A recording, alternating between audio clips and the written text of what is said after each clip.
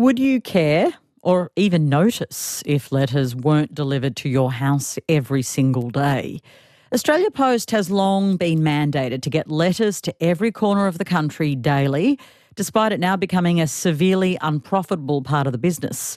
With the Postal Service this year expecting its first loss since 2015, the federal government has announced a sweeping review into its financial sustainability. The Finance Minister, Katy Gallagher, told us Australia Post's losses can't fall back on the budget. The reality is people are sending less letters, and the Post has to deal with that and, make sure that it can deal with it in a commercial way. We can't have it fall back onto the budget. Finance Minister Katy Gallagher speaking on RM Breakfast a little earlier. Angela Cramp is the Executive Director of Licensed Post Office Group. She joins me now. Welcome. Hi, how are you?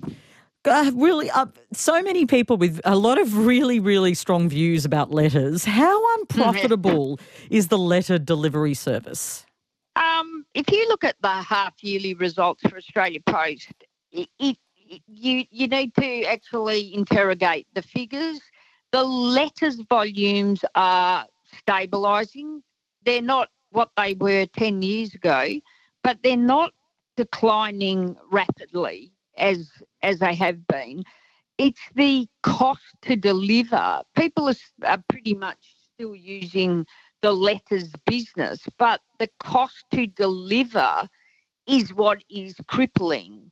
The parcels are subsidising the profit, but now the parcels side of the business is also, easing off. So the expenses have been placed possibly over to the side against letters. But, in saying that, we are not using letters like we used to 10 years ago. So we do have to look at how we do things differently. So what about remote and regional post offices? What's happening there at the moment?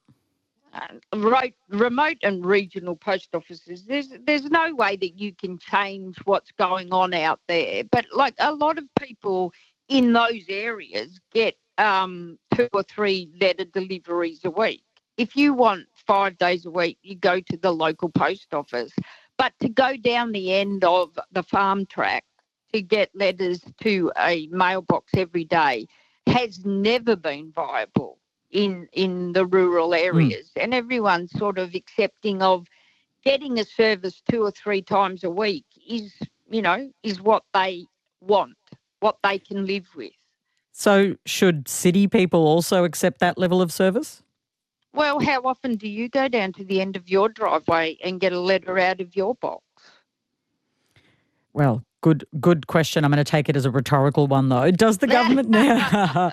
I've got a child that checks through that every day. Does the government... Well, yeah, and that's it. It's fun and it's exciting and it's a connection to the world. And we are very happy that the government eases back on the need to make money from Australia Post so that the connection does stay.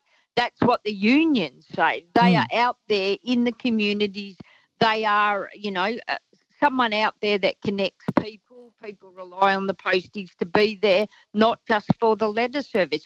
Is that what Australia wants? And if that's what we're all prepared to, support, then we need to do it financially too. So if we got our letters delivered in cities, because I know it's different if you're listening in a rural or regional area, and many people do listen to this show from those areas, so for you it's already normal. But in the cities, if we received letters 3 times a week, is that reasonable? Is it inevitable that it will end at some point? Well, it's possible. I don't know. I don't run this business, but like the letters business, the revenue generated from the letters business is the same as it was last year. The expenses are increasing, but people the posties take both, so it's difficult to actually interrogate the figures from our perspective. The business, the postal service needs to be insured for our generations to come. And how do we do that? Like this discussion paper is looking at what needs to happen. There are other services in the community, like every other parcel carrier, maybe they should be also using Australia Post and helping to fund the business to be viable for the community. Let's make the post office a community hub. So can the Postal Service transition to a different sort of structure, perhaps fewer letter deliveries without cutting jobs? Is this ultimately going to lead to job losses? Well, we are doing more parcels than we've ever done. But do we need, everybody's cutting jobs. That's just natural attrition, really. We are mechanised, we're digitised, we have these monster sorting machines. We are not a manual labour venture anymore. So, but we have more delivery points now than we've ever had. We are delivering to, I think, 2 million more delivery points in the last couple of years than we were. Getting out to all those delivery points takes man hours. So where can we make this business work differently to make it sustainable and viable?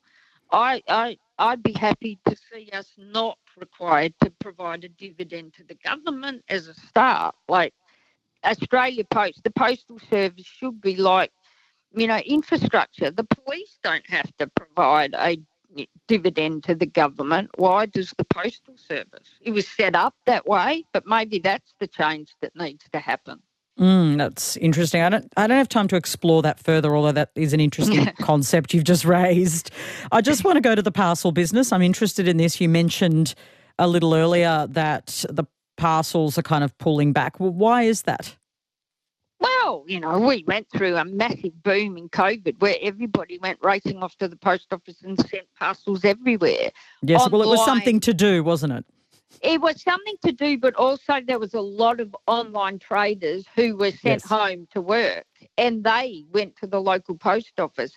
That work would generally come into the main delivery centres in the metro areas. Suddenly it was coming in through the suburbs. So there was a lot more work to get all of that. We experienced that at our suburban post offices. Like that has eased off. A lot of people have got over being online traders. They're now wanting to go to a shop or wholesale. So that boom is just now declining. There are a lot of other people who've stepped up their enterprises to compete with Australia Post. They cherry pick the profitable areas. Australia Post is mandated to go to everyone.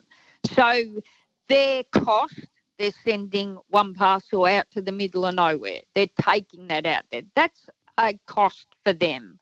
We need to look at what we can do differently. And we're fully supportive of that. But we represent the 80% of the retail footprint who have invested probably more than $1 million to stand and be the face of the brand in our communities. We expect the government and the management of Australia Post to ensure the future of this business, or they have a very expensive buyback program out there for all the people who have supported this business forever. So, times are changing. We need to address a lot of the legacy issues, I suspect, but we need to do that. It's part of the future. Yeah, we always have to, move with the times too. Angela, thank you so much for joining us. Thank you. Angela Cramp is the Executive Director of Licensed Post Office Group, and you're listening to RM Breakfast. Stream any ABC radio station live and on the go. Discover new podcasts, music and audiobooks, all free on the ABC Listen app.